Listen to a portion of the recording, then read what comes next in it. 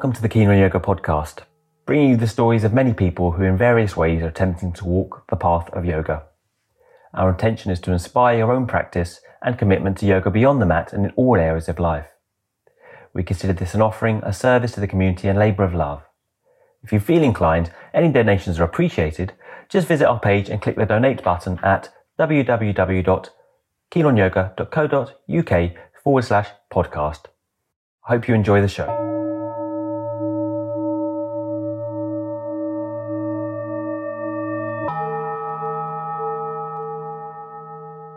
Today's guest on the Keen on Yoga podcast is Max Strom. Max started out as a college American football player and made his money in his early years as the lead singer of a signed rock band. Being almost 2 meters tall and well built, he was not an obvious candidate for yoga. But one day he wandered through the doors of Yoga Works in LA, where he now worked as a professional writer for TV and film. He's immediately drawn to yoga at the rather late age of 38. At first he started with Iyengar yoga and then moved to Ashtanga.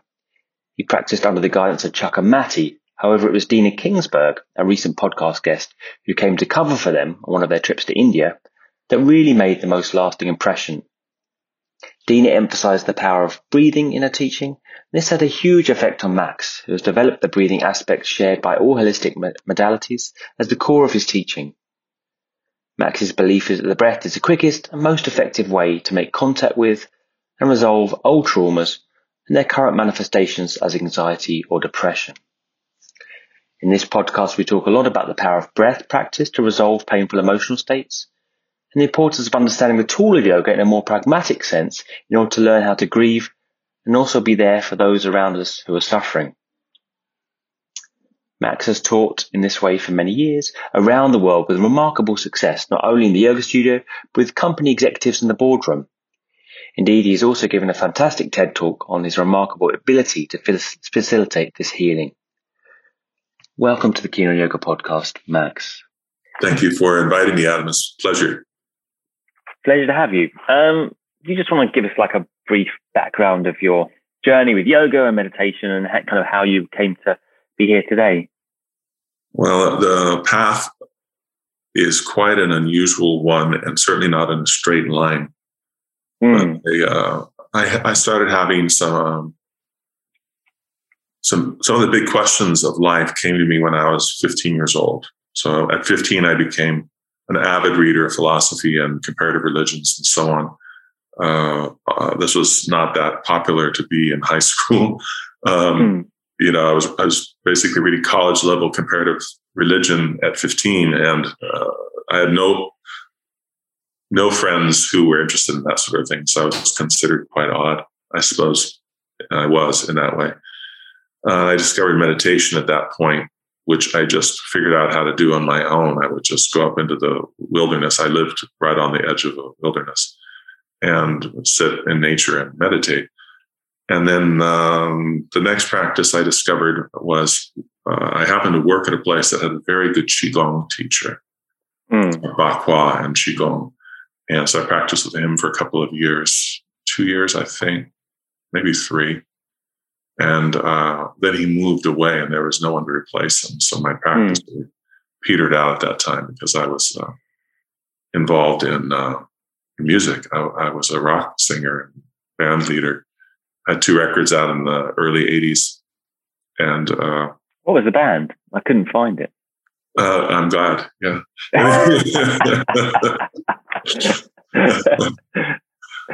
No, I wouldn't mind if you thought it. I really loved being in the music business overall. I loved it being in music. I didn't love being in the music business. The business is rough. Yeah. But I pretty much got out of practice, fell out of my practice by being in that world. And then I took a year off to write a screenplay at some point.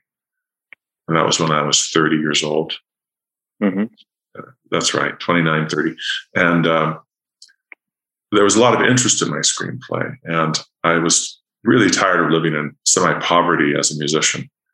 And so I decided to switch genres, basically. And I stopped being a professional musician and became a professional screenwriter. And I made a living at that for about 8 years. Not a great living, but I had about 8 things produced and released. And during that time, the long story short is I moved to Santa Monica, California, and I was 4 blocks away from YogaWorks. And YogaWorks at that time was one room. The entire YogaWorks was one room, and Chuck was just building, one of the owners was just building the second room. So within a couple of months, there was a second room. So I was practicing there in the fairly early days of that. So that was 91, I think the beginning of 91. January 91 when I started. Oh, wow. And so I started practicing there, and it really just changed my life. I practiced mostly Iyengar style in those days. Who were you practicing with? Because they had a lot of good teachers there, didn't they? Iyengar as well, like Eric Schiffman and people like that. Yeah, I practiced with Stephen Friedman, who at that time was one of their main Iyengar teachers. Very quirky guy, but a very excellent teacher. Well, we were all quirky, I guess, all the yoga teachers. And Eric Schiffman as well, I practiced with. Those two are the main ones for a little while. And then after about a year, I started practicing 6 days a week. And it was great because as a writer, I could write till about 4 o'clock and then walk 4 blocks and walk into this yoga center where I had a monthly pass. So it was a really good way to end the day. And it was also a social outlet for me. You sit in a room by yourself, driving yourself mad, trying to write. It's really nice to go into a community. And so then I discovered Ashtanga yoga, and I started practicing. I dropped everything else, started practicing Ashtanga yoga 6 days a week. That was in 93. Right, 93. And what was Chuck teaching you? No, Chuck taught in the morning. Oh, yeah, he did. I tried to get up in the morning. I did get up in the morning 2 or 3 times. I just thought, I'm already one of the stiffest guys here. I started off as an extremely stiff person. Because you started yoga late, right? You started yoga later in life. Yeah, 35 years old is when I started. Right. 35. So by this time, I'm 30. It's not old, but these days probably taken as old to most people these days. I was one of the oldest people in the Ashtanga group, that's for sure. And I thought, I'm already this stiff, and I'm even stiffer in the morning. I'm just not a morning get up and do it in the morning person. I like doing it at the end of the day. So I practiced primarily with Mati. But what really got me interested in Ashtanga was not practicing with her, but with a visiting teacher. Chuck and Mati went on a trip to India to practice with their teacher, Pattabhi Jois. And so they had a guest teacher for 3 months named Dina Kingsburg. That was when I just did Dina on the podcast, the last podcast, one of the last ones. And she mentioned coming to YogaWorks and teach. That was her first kind of proper teaching gig, as it were, I think. It was. Yeah. She was 27. That's funny, isn't it? And I really liked her as a teacher very much. And she influenced me a great deal. She was the first teacher I found of all of them that brought a sense of essence to the practice of we're doing something besides postures here. Well, you'll be pleased to know she's still very much on the same track. Yeah, I'm sure she is. Yeah. And so for that 3 months, I was really flying high as a kite. I just loved the practice. And then she went back to Australia, and then Mati was there, and they're very different. It was very hard for me to get used to her personality, which is entirely different, like almost diametrically opposed. But Mati, she's a kind of, or she was quite abrupt, wasn't she? She used to scream at me across the room, like, "Oh, what are you doing?" In the nicest possible way, But she was tough, yeah. And then Dina left, and I practiced with Mati for a couple of months, and then Pattabhi Jois arrived. So he was at that time not very well known in America. So he taught 3 classes a day, beginning primary series, which is what I took. Primary series, and then I think second series. And so some of the well-known teachers at that time came to assist him. So Pattabhi Jois was teaching, and of course Chuck assisted, Richard Freeman, Eddie Stern, who was 23 at that time. He was really just a kid, happy-go-lucky kid. And I really adored him. At 23, he was really one of the best adjusters already. Huh. Yeah, he was remarkable. And who else? I think Tim Miller came for a few days as well, which came up from his studio. So obviously the assistants were quite good. And that was pretty brutal, practicing for 2 hours a day with Pattabhi Jois for 1 month, I think it was. Well, they were all assisting, they were all adjusting you in this class. Yeah, it'd be 2 a day, and then 2 days later, someone else would come. That's remarkable, isn't it? Yeah. It's like an all-star team, and you did that, and you went through that. So you did all the classes with them like that. Yeah, it was about 1 month. And then I continued on with Mati, and then they left. Chuck and Mati left again, and Dina came back again for a few months, and so I was happy in practicing with her again. Right. But I didn't know you had such a background with Ashtanga. I mean, it wasn't, certainly the interesting thing is I didn't get you in the podcast, feeling you had an Ashtanga connection, but you have a huge Ashtanga connection there. That's amazing. Well, I practiced Ashtanga, I would say, pretty ardently for 2.5 years. Right. And then I backed away from it. So basically, my knees started hurting all the time because in those days, in those days, as you remember, you didn't use props. There were no props, and it was a little more hardcore. And I remember complaining to Chuck and Mati one time. They were sitting together. I told them about my knees.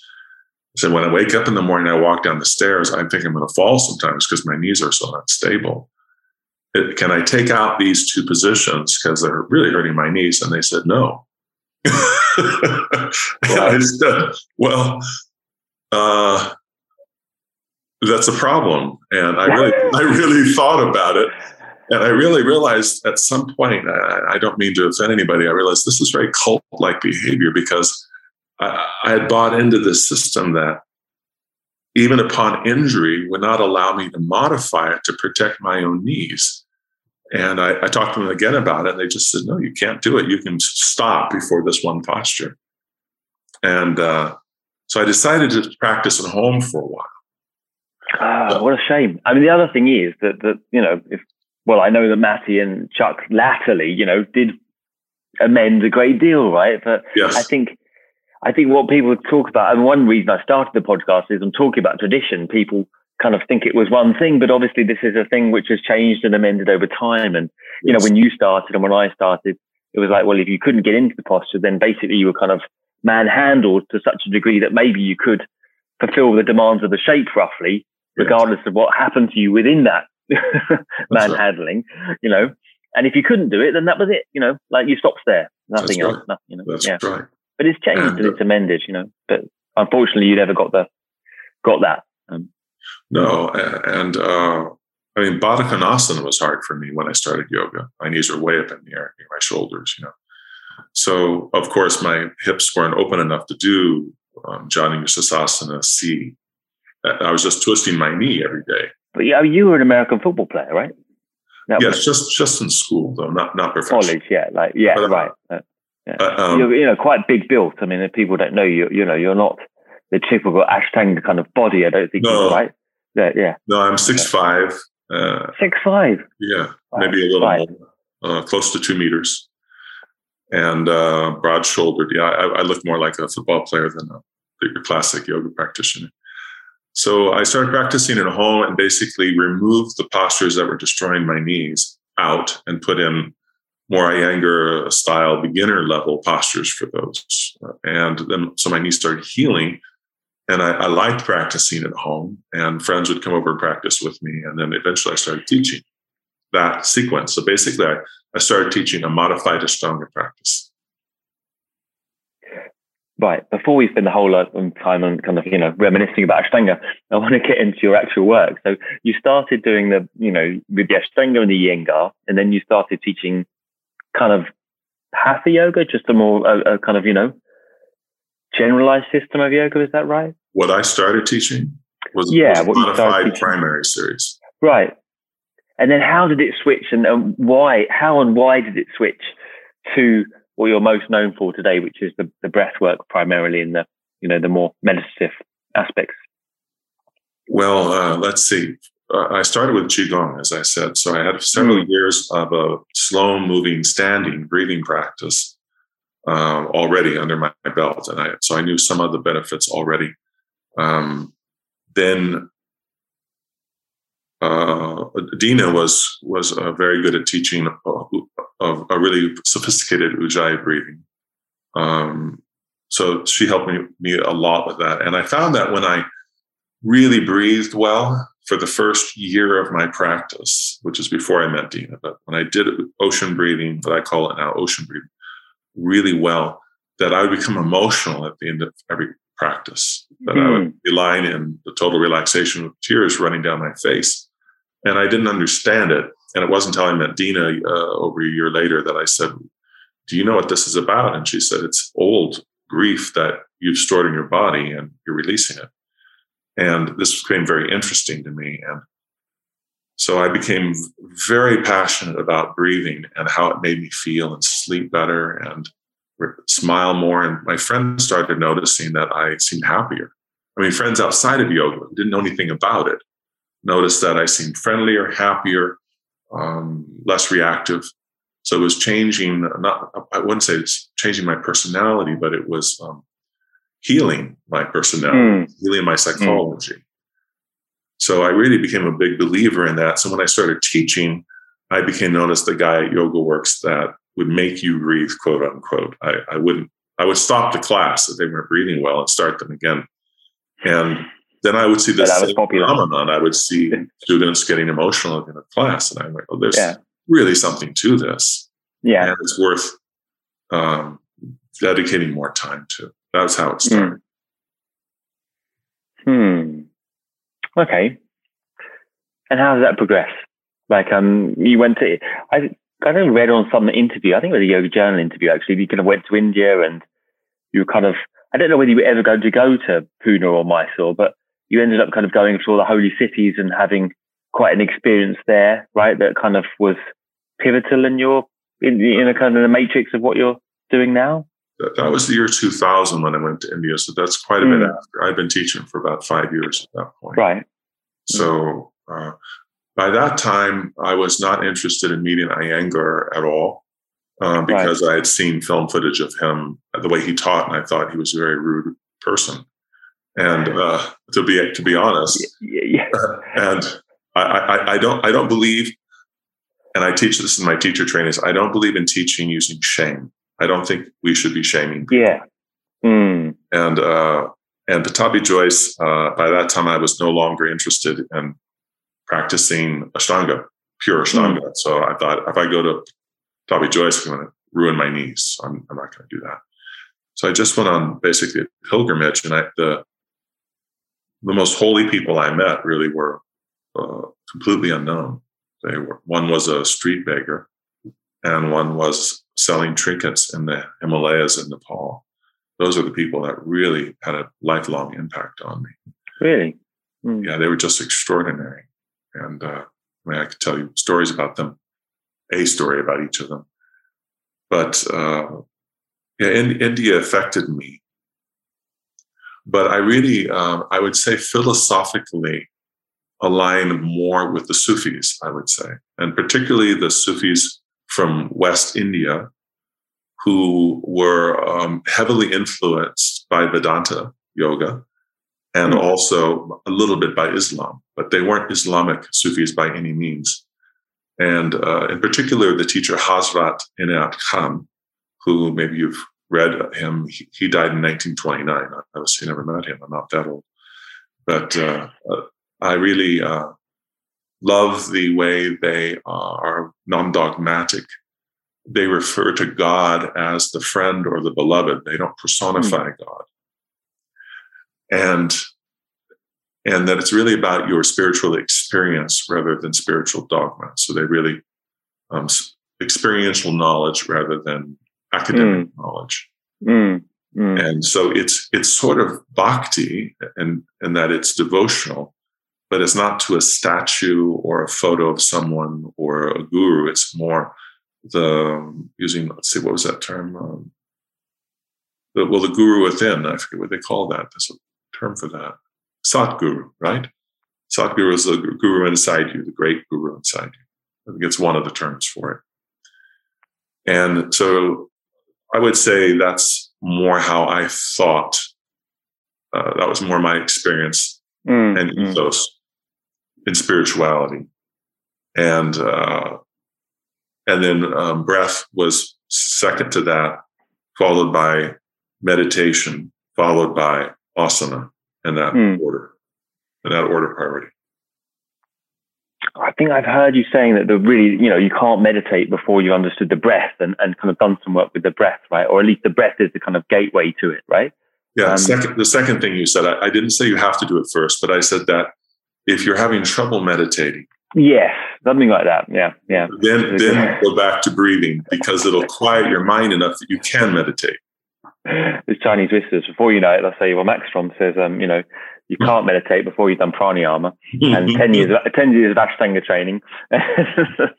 Exactly. No, we're not that famous yet. So who was your teacher in the breathing? And is it, and just giving a background of how I've seen stuff you've taught on breathing, but it's not the classical pranayama, is it? It's much more immediately graspable and pragmatic. I mean, you're well known for teaching to, kind of businesses and well-known, CEOs and, like on a more of a, kind of mass dissemination of this. It's not, held within the yoga sphere on its own, which is quite nice. That's right. That's right, Adam. Well, yeah.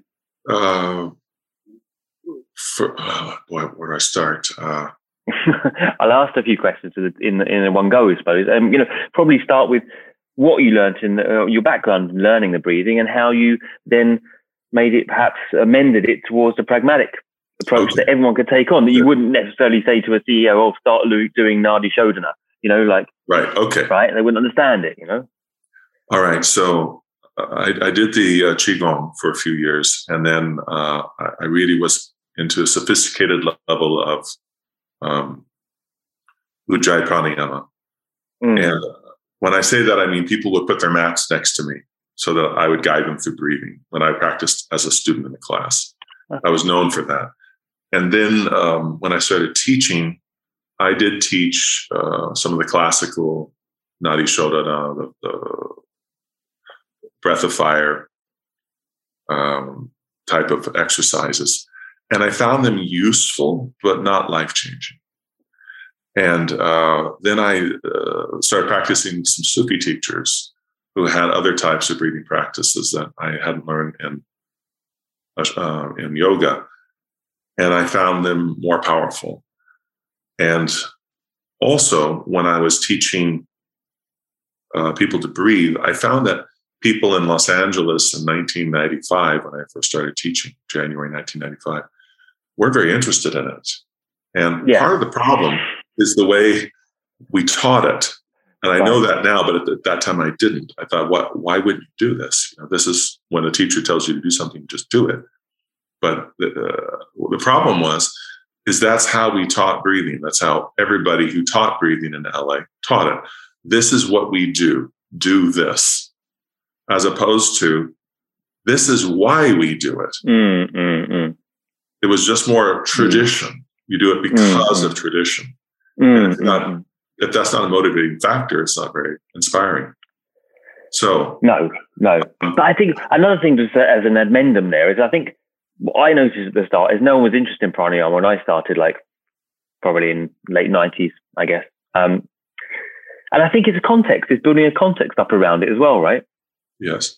Because now, I mean, we do different workshops here and we host different workshops, and the pranayama is really, really popular. So, and it wasn't them. So I think it is something that people are more interested in, or leading on to my next question, people really need it more than ever, People do need it more than ever, but they need it then as well, especially in Los Angeles. Right. So I finally figured out that, let's put it this way. If I were a physiotherapist and you came to me and you said, I have a problem with my shoulder, I said, I can help you with that. You'd say, great. Then you say, what do you want me to do? And I'd say, do this. But in yoga, it's not like that. You just show up and they say, we're going to do a bunch of stuff. Why? Because it's tradition. I'm not going to teach you how to breathe. If you come to me and you say, I have anxiety, I'm not going to say, I'm going to teach you to breathe because it's tradition. I'm going to teach you to breathe as a therapy for your anxiety. And it'll make you feel better in the next 10 minutes, not someday. And that gets people's attention. So if I go into a corporation, for example, they're looking at their watches when I arrive, like, really, you brought this guy in to teach us to breathe? What is this? Have you lost your mind? And I say, I understand it's counterintuitive. Give me 10 minutes of your time, and I guarantee you'll feel different and better. And they would feel better in 10 minutes. And then they'd have the attitude of, okay, what else do you have? We feel better right now. Okay, and what do you teach them then? What is it? I mean, tell me. I teach them first. I teach them ocean breathing. But going back to 1995, when I first started teaching my classes, my Modified Ashtanga classes, I realized, okay, this is not holding their attention, the breathing part. They give up after a couple of minutes. How could I fix that? I'm a bit of an inventor. I like to problem solve. So I had just read an article that said, if you want human beings to pay closer attention, have them stand rather than sit. That's one thing. And I thought, well, in Qigong, we stood and we moved our arms. What would happen then? And then I saw a documentary where they were resuscitating. It was a kitten. It was like a leopard or a lion kitten. I can't remember, a cub. And they moved their arms out and back to make them breathe. It's like giving mouth to mouth, so to speak. And I thought, oh, that's very interesting. Well, what if we did some basic Qigong arm movement? Maybe that's a key to keep interest. So I had everybody stand up one day. We took horse stance, where it looks like you're standing on a horse with knees bent. And we did these simple arm movements doing the ocean breathing, and it held their attention 15, 20 minutes, no problem. And they learned. And they agreed to do this with you? Yeah. In the boardroom? I'm just trying to get a I'm talking the first classes back at Yoga Works now. Okay, right. So, but yes, also in the boardroom, they will do that. They will stand up and they will do it with me. And in conferences, hundreds of people will stand up and do this with me. And they feel better right away. Sometimes they will sit down, their face will go in their hands, and they'll start weeping.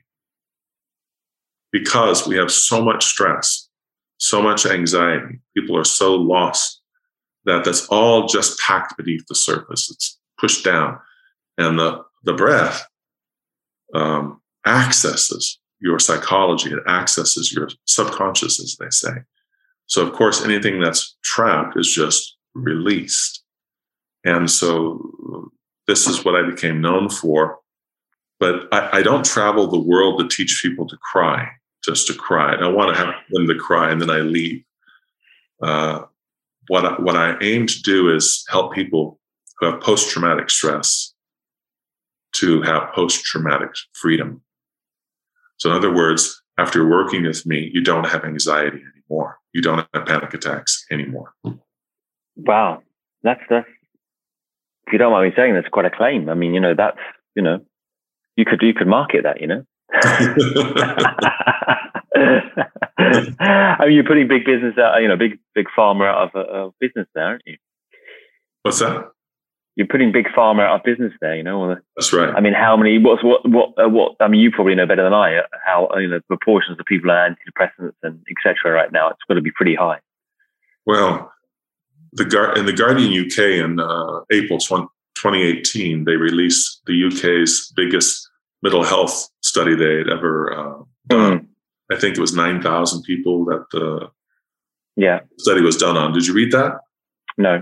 That's fantastic. Take a look. Just Google Guardian UK 2018 mental health, and the article would come up. And the statistics that they came up with were staggering. For example, 30% of the people they interviewed had considered suicide in the last year. 30%? 30%. What, so, actually? Or just like, it's not going to... Contemplating. Bloody hell. Yeah. 1 out of 6 were self-harming. Right. Girls 14 years old, it's 1 out of 4 were self-harming, et cetera, et cetera. So we were in trouble with anxiety and depression before COVID hit. Now, since COVID, it's much worse. I'm sure it is. I mean, honestly, I got into yoga, and it's no secret, I don't think by now. I was doing philosophy at university, and I ended up going to the psychologist, or we call a counselor or whatever. And quickly after that, they just whacked me on antidepressants, And I spent a year on them or something. It's bloody hard to get off them, and they make you feel a lot worse, Yes. I've never been the same since. But no, I mean, terrible. And yeah, really, I've been on a crusade against generally, I mean, in all fairness, at a certain point, I feel that there's a relevance if someone is really in the cusp. But I think that they just handed out indiscriminately, and you never deal with the problem. But I mean, after that little waffle of mine, I wanted to ask you, you're having these, you're having these cathartic feelings, which, to be honest, I never really had with yoga so much. It stabilized my anxiety rather than kind of cleansed it. Maybe I'm still waiting for this this purge. I hope not. But if you're having this sense of catharsis in the breathing, and you say you don't want to let people leave crying, or just leave with them crying, you've got all this stuff come up. Then what do you do with it? I mean, for example, my mother, I tried to teach breathing once, and she said she felt worse. She felt more panicky when she was asked to focus on her breath than when she was just doing nothing at all. Yeah. Well, what happens is people who have a really intense anxiety is they start to do breath work and their emotions start to come up. But what a panic attack actually is you trying to push the emotions down. The panic doesn't come up. The emotions come up. That scares them because they're afraid of their own emotions. So they try to push them down. And if you've ever watched someone have a panic attack or had one yourself, you know that people don't cry during a panic attack. They might cry later, but not during, because they're crushing their feelings. They're just pushing them down. One of the things I tell people is when you feel a panic attack coming on is allow yourself to cry. Try to make yourself cry, and the panic attack will stop immediately. That's really, really quite interesting. Having, and kind of, having been in that experience in my early 20s, I never really thought of it that way. So the emotion comes up, and then what do you do with it then? When you're feeling that emotion, are there breath works to deal with that emotion? Or, I mean, I suppose I'm trying to prod you to talk about your ideas on grief and how to grieve, because you do have some more practical ideas on that. I do. Grief is a part of my work because we don't know how to grieve, and we are completely illiterate when it comes to grieving. So I'll give you an example. I was in Amsterdam about a year ago doing a big conference there, a well-being conference called the Inner Peace Conference, a really beautiful event. There were about 400 people in the room, and I said, in the middle of my talk about this, I said, please raise your hand if you've ever learned CPR at some point in your life. Do you call CPR in the UK? No, I'm just laughing because I've heard that. I like the story. Yeah. Okay. Yeah. CPR, resuscitation. Resuscitation. Yeah. And I think in Holland, in Dutch, they call it heart massage. Okay, so poetic. 75% of their people raised their hand. So 75% had learned CPR at some point in their life. Good, hands down. Now raise your hand if when you were a child or a young adult, you were taught in a positive way how to deal with your emotions, and especially grief, or the grief of others. And in this entire room, one arm went up in the air. One. And so what I said was, then we know what to do if someone's heart stops, but we have no idea what to do if someone's heart breaks. None. We have no idea. We were taught nothing, just absolutely nothing. And so we're going along through life where we have one crisis after the other, and we don't know what to do. Generally, I think, in England, certainly you're taught to either run away or just ignore it. Yeah. It didn't happen. Don't talk about it.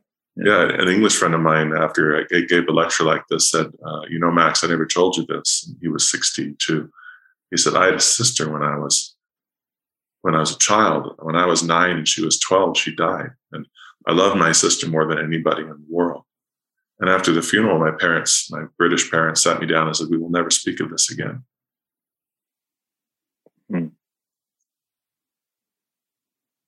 That was his education on how to deal with grief. Sounds effective. Yeah. If you want to have a panic attack, anyway. That's right. So your tips on how to deal with grief, or can you deal with grief? First of all, it makes a difference if you grieve alone or grieve with others. So when we're grieving, especially bereavement is more specifically if someone dies. But we also grieve, obviously, if there's a romantic breakup, you're in love with someone, they decide to leave you. It's also equally devastating, sometimes more so. So whichever it is, some of the time we do want to spend alone. But some of the time, I think we need to be in the presence of people that care about us. We need to do exactly the opposite of that story that I just told you, where when we're in a crisis, the natural thing for us to do is to cry. It's the first thing we did when we were born, is cry. It's genetically encoded behavior. And when we hear someone cry, what it means is, I'm in trouble, physically or emotionally, I'm in trouble. And the tribe should come to you, not run away from you to leave you alone. So if you're in a crisis and the people you love come to you, and they don't try to comfort you, but they allow you to not be okay, because that's what we need permission for, right? It's like we're all taught, suck it up, soldier on, cowboy up, whatever it is. No one ever says, it's all right not to be okay. You can completely fall apart. We're not going to think less of you. I'm here. We're not going anywhere. And when you feel that kind of support by your community, you'll go through your grieving process actually quicker than if you try to suck it up, push it down, drink alcohol, pretend it's not happening, and hold it in your body for the next 30 years, which is what happens generally. I think a lot of it is the expectations of the people around you, because basically those people want to essentially stop. If they want to, either they want to deny it, or they basically want to kind of solve it for you, in the quickest way possible, essentially because they don't want to be made feel bad or uncomfortable by your grief. Precisely. So that's the lack of the handbook I was telling you about, because we don't know what to say or how to say it. We just feel awkward about the whole thing. Yeah. But I mean, I've have some background in this. But it makes you feel a lot worse. It makes you, because you're then having to pretend, you're feeling awful, but then you're having to pretend a certain way because you're worried about upsetting those people that supposedly, probably do care for you, right? And also at a certain point, well, they'll stop being there for you, essentially, if you don't play the game that they in the way that they want you to play it. We're afraid we'll be shunned, we'll be left behind if we allow them to see us broken. But the thing is, and if your listeners learn anything from my talk today, is the next time you go see someone that's suffering emotionally, I want to tell you that you don't have to say anything spiritual or make them laugh or try to make them feel better. Just like if, let's say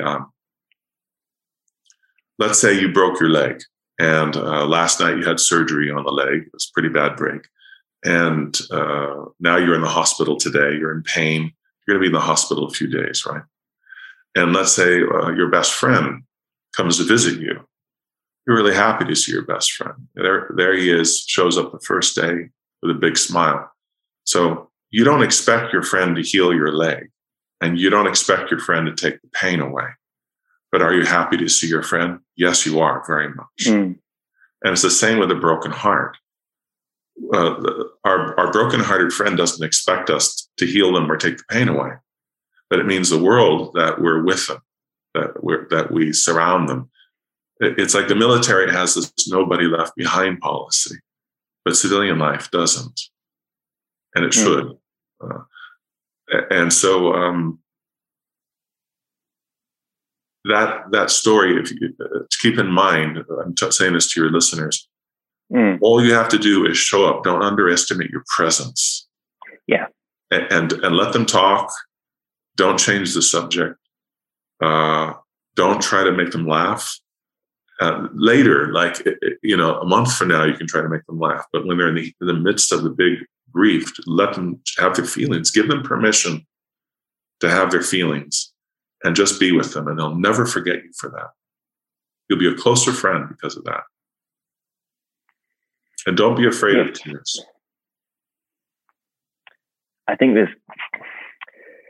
a lot of things are complicated where they don't need to be. I mean, people really just need to be heard. And, when you're heard and when it's out there, then some kind of resolution could be made beyond the thinking mind, because you can never solve it from your mind. You can never solve grief from your mind and the loss of people and the loss of things that you've loved, No, you cannot solve it from your mind. That's exactly correct.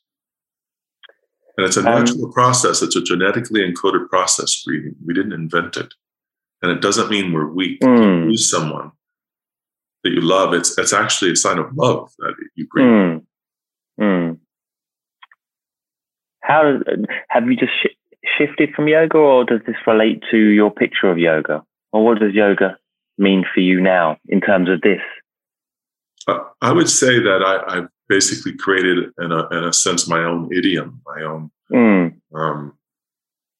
methodology, which includes yoga, my own modified yoga, which also includes qigong and also includes some of the therapy and things I've invented along the way. Even some of the breathing exercises I have people do are modifications or inventions of my own. And so I don't really call myself a yoga teacher. And I don't say what I do is yoga. But anybody who practices yoga, if you came to one of my classes, you certainly recognize a substantial amount of it. Okay, so do you have an aim? Like, my aim is, yoga has an aim. My aim is to help relieve the suffering of the world. And my way of doing that is to help people understand that you don't have to live with anxiety and panic attacks anymore, that they're solvable fairly quickly. Breathing exercises are one of the components, but also understanding that there's a cause to anxiety. That's why it's called post-traumatic. It means it's something that happened in the past. And it's probably something you haven't completely dealt with. And if you can allow yourself to process the emotions that come up and the memories and let more memories come up, you can actually process the event that happened that traumatized you so that it comes to a conclusion, I call it a reconciliation. Reconciliation is not exactly healing. Healing is not exactly reconciliation. For example, if a parent loses their 5-year-old child, they never completely get over it. But they shouldn't be waking up in panic attacks every night either. So I take people like that who are waking up in panic attacks every night and help them so that they don't, they can sleep. They feel inspired to live again. But once in a while they're going to cry over the loss of their child, for sure. But I know you love that word, and it is a good term. Reconciliation. Yeah, it is a good term. Yeah, well picked. I work with people who, for example, wake up 4 or 5 times a night in a panic attack.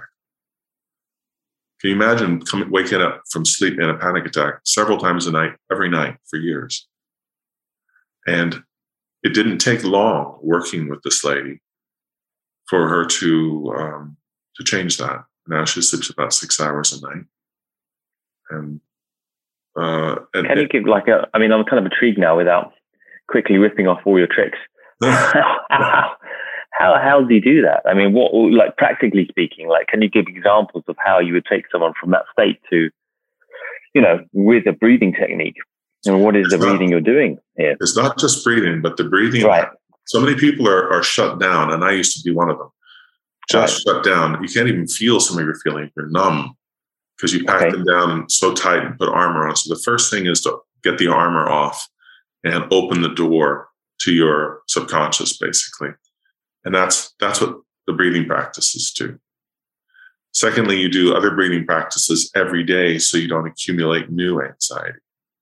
But then the other steps, and this is what my new book is about, which I'm in the midst of writing right now, is going back to the origin, to your origin story of the trauma or traumas that cause you to have anxiety, and reconcile with those events through talk therapy and through other techniques that I teach people. Oftentimes, they just need to understand. They don't even know why they have panic attacks. And it's so interesting because I do one-on-one sessions. I do them online now, obviously, because of COVID. And quite often, if I say to somebody, if I say, Adam, when did your panic attack start? And well, I won't use your name because I don't have any idea if you got panic attacks. I'll say, John, when did your panic attack start? And John says, I don't know, a few years ago. This is the type of answers I get.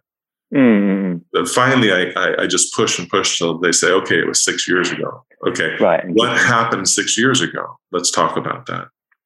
And once they realize how much they're carrying from that event, it really helps them to start thinking about it differently. And you know what's so interesting is this. Let's say you had a trauma when you were 6 years old. Every time you remember that trauma, you remember it as a 6-year-old. You got a 6-year-old mind, a 6-year-old infrastructure, 6-year-old psychology. Yeah. So let's say it was me, and I'm now 64. So every time I'm remembering as a 5-year-old. I'm reacting as a 5-year-old, but I'm not 5. So what I teach people to do is go back at your age now to that event through various techniques I use, and look at it, and look at the adults around and see what they were doing, what they weren't doing, and process it through your adult mind and psychology now. And it's kind of mind-blowing because you realize, that's why my parents were getting divorced. So that's why they were doing it. That's why I got That's why whatever it was. And you can process it completely differently. So we do inner child work as well, where your inner adult meets your inner child, and your inner adult takes over. Your inner adult, what I mean by that is that child's not left on its own anymore. Your inner adult adopts that child and looks after them from now on and makes up for what they lacked. So, for example, if the child wasn't well loved or protected, you promise the child that you will protect them and you will love them from now on. And you hold them in your imagination. And you say, I will never let you go. I will never let anything happen to you. And I know some people hearing that just sounds, that sounds crazy, or that sounds... No, it's reasonable. I think so many people just haven't had the time and space to ever actually go back and consider the traumas they've had. I mean, I certainly that was the case for me before I did any counseling or anything like any talking therapy. I never even gave it a thought, and I don't imagine there's hardly any, it's not correct grammar, but I imagine there's hardly no people on this listening to this that haven't had some reasonable quantity of trauma in their life, Almost and to go back and yeah. And here's the thing. I'm getting more and more psychologists coming to my workshops, and therapists and psychiatrists and other doctors. And a lot of the therapists are starting to use some of my breathing techniques, even just one of them at the beginning of the sessions with the clients.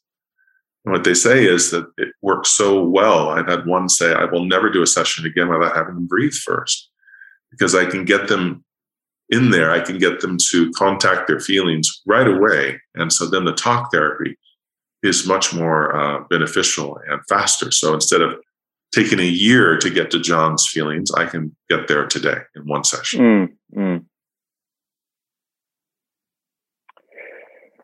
What about people? I mean, going back again, different techniques for different things. So how many breathing patterns do you have? How many different types of breath do you have? God, I don't know. That's a really good question. I haven't counted them. Yeah, because people are going to be thinking, like I am, like, well, this sounds incredible. Like, but what actually, without, coming to a session of yours, what with pitching your session, right? Like, what are you going to teach? I mean, it sounds. Well, it depends. If it was a group session, I would lead you through about 20 minutes of standing Qigong type breathing movement patterns that I teach, all with ocean breathing, with the exception of one. So, longer exhales, So it's not just ocean breathing, ujjayi So breathing. this is for anxiety. Yeah, this is to calm the nervous system, which also calms anxiety, which also helps you sleep better. They're all the same problem, basically. And then, of course, if I wanted us to go inward more deeply, then I would do a very simple seated breathing exercise followed by a stronger seated breathing exercise. And at the end of those, you'd feel very different. On the most basic level, if someone's trying to calm themselves down, a longer exhale breath. Yeah. Yeah. And what if someone's depressed? What would you do there? What's the breath count then? What's the difference? The hardest thing about working with people who are depressed are to get them to do anything, because quite often they have given up hope and they're suffering from entropy, and getting them to take any action is difficult. Sometimes also people who say they're depressed aren't depressed, they're grieving, and they're not the same thing, but they can look very similar, because both similarly you don't want to do anything, you're antisocial, you stop taking care of yourself, sleep long hours, things like that. But sometimes people say they're depressed, but they're actually in deep grief. Some people have anxiety and depression, so it depends on which one they have. But sometimes you try to get someone who's just depressed to do something, they get angry with you. And then you think, there it is, there's some energy. So you weren't willing to go out and take a walk because you didn't have energy, but you're willing to yell at me now for trying to get me to take a walk. It's very interesting. So a lot of times people who are depressed are actually quite angry, and they turn the anger in on themselves. Yeah, I've heard that one. Yeah. It strikes me that one get completely apropos of nothing here, really. Nothing to do with anything that I rehearsed as an interview questions, as generally it isn't rehearsed, as you might have noticed. You're just this quality of steadiness that you have. And as we talked before, a sense of allowing and space and presence that I get from you, even online, and I was trying to struggle with the American psychologist in the 1950s, someone Carlos, who said the only thing he wrote a lot about psychology. He's a famous professor at, psychology. What's his name? And in the end, he kind of said, well, the only thing I can really do for somebody is kind of radical empathy. I can kind of be there and be with them in that feeling, It's a kind of intimacy. And when I say intimacy, obviously I'm not talking now about sexual intimacy. I'm just talking about a deep connection or association where you allow yourself to sit with someone and be fully present for them and not afraid of their feelings. Yeah. It's just, it's a quality beyond what, I don't know. It's the teaching and the method and the breath, but it also, it's deeper than that, I feel. It's the quality, the intonation of your voice, which is very reasonable and very moderated, and, and a whole bunch of things that are probably coming through that, right? And to that end, can you teach this can someone learn breathing online now if they're in, a lockdown situation? Is that possible to learn this? Yeah, we're doing starting tomorrow, actually, we're doing a 3-day Breathe to Heal event. I call them Breathe to Heal. And it's 15 hours. And it does work pretty well online, not quite as powerful as in person, but people connect really well together. It becomes a small community after we finish. So it can be done. But I think we really need to, there are several lessons that need to be learned, and breathing is one. Right. So how to be with each other, talk to each other, comfort each other, and trust each other, to create a culture of trust.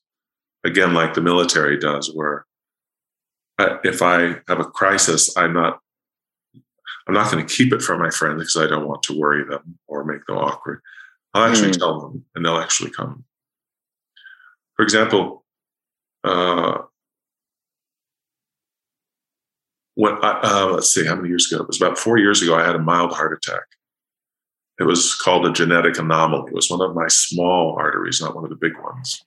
And the cardiologist said, your arteries this is afterward when they're looking at them on the scope, and they put a stent in me in the artery. Your arteries aren't particularly blocked. They're, for someone your age, they're actually quite open. Just that one. So we call that a genetic anomaly. And both my grandfathers died at around that age of a heart attack. So probably hereditary. They're probably right.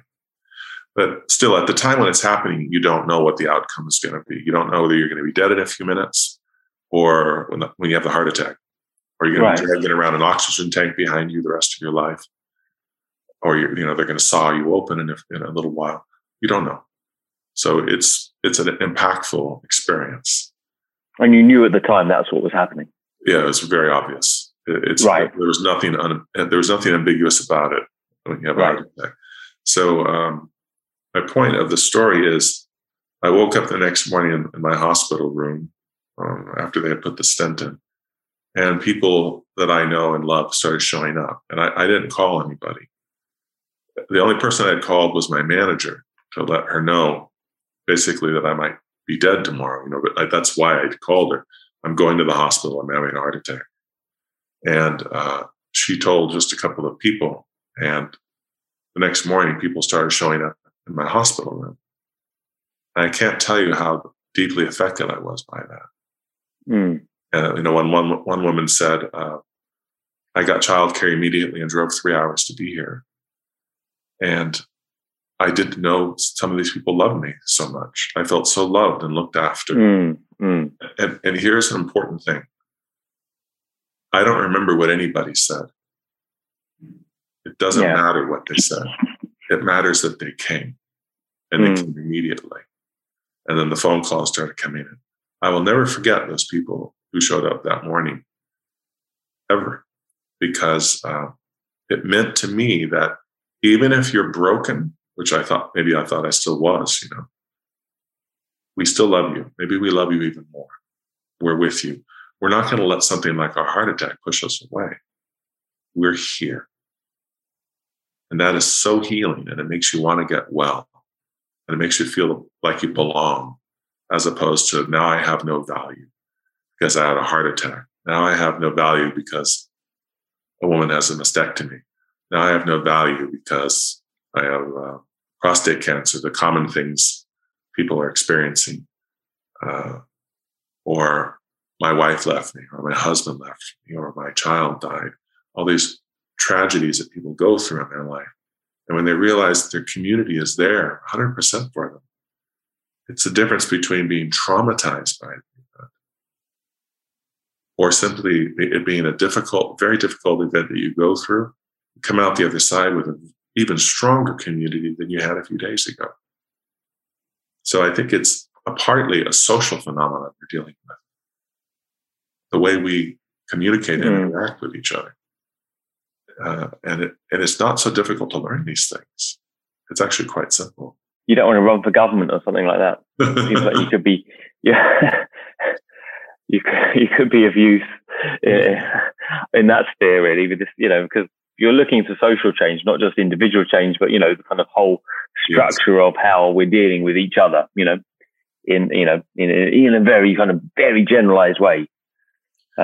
But I want it to be outside of politics. I want us to just culturally change. People didn't start practicing yoga in the 90s because it was mandated by the government. It was a natural phenomenon that occurred, and that's how I want to work. I don't want to work within the government. It's too crazy now. Politics is just a dog fight now. Just two dogs trying to rip each other's throat out. I don't want to get in the middle of that. No. I always get into this question at the end.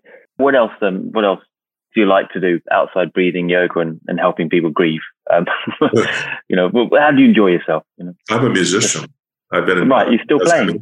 In my early life, I had a couple of records out, and I still like to play my guitar and play piano. There's a piano here where I live, and I still like to write songs. I wrote a few songs last year. I don't release them. I don't want to be a public performer. I just love writing music and recording it. It's what I enjoy doing, but I'm not trying to make myself a performer. Should have asked you to do one. I wouldn't have done it. It's a missed opportunity. Because you said you sung as well, right? You were the lead singer of a rock band, right? Yes, that's right. I sing, and I do overtoning in my practice also as a breathing dude. Right. Yeah. I'm not going to put you on the spot unless you were fancying just letting it out now. Well, I'd be happy to do an overtone, but I don't think it comes through Zoom so well. No, probably right. We'll let you off. It just sound like some sort of space ray gun sort of sound. Yeah. Okay. The last thing. So I usually ask, what's a guilty pleasure and what's an inspiration? So something just off the top of your head, what's something that inspires you, book, a person, a place, and something that, I should be guilty about it, but, just some of the people like chocolate. I mean, chocolate's a bit boring. Don't say chocolate. Everyone says chocolate. I won't say chocolate, although I like chocolate. To me, chocolate's a gateway drug. It just gets me. If I said eating chocolate, all sweets. Just from the past of mainlining heroin. I guess a guilty pleasure would have to be food, though. I would have to be pastry, pie. I love those. Sometimes I eat those. Feel really good about it, and a little bit guilty as well. In terms of inspiration and so on, I love reading and listening to people who are kind and who advocate that we are kind to each other and that we open the heart, that we solve our problems outside of politics, because politics is so violent, hostile, and binary. I love it when people like... who do you like on that sphere? Like Malala Yousafzai, who's now maybe 20 years old and who was 15 years old when she first spoke to the United Nations. Malala Yousafzai comes out and finds her voice and speaks to adults, and the audience has tears streaming down their face because she's learned the language of the heart.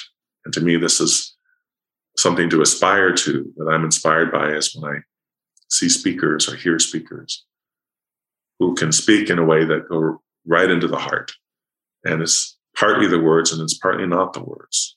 For example, if you read Martin Luther King's speech, I Have a Dream, it's inspiring. If you hear him and see him do it, it's 10 times more inspiring. There's something about the words being carried by the voice and the voice coming from... Yeah, exactly. And I very much feel that is the case with you, I have to say. So thank you for your time, and for this wonderful interview. I really appreciate that. Thank you. I enjoyed it. It's good to speak with you. We'll talk again. Huh? I hope so. Thanks.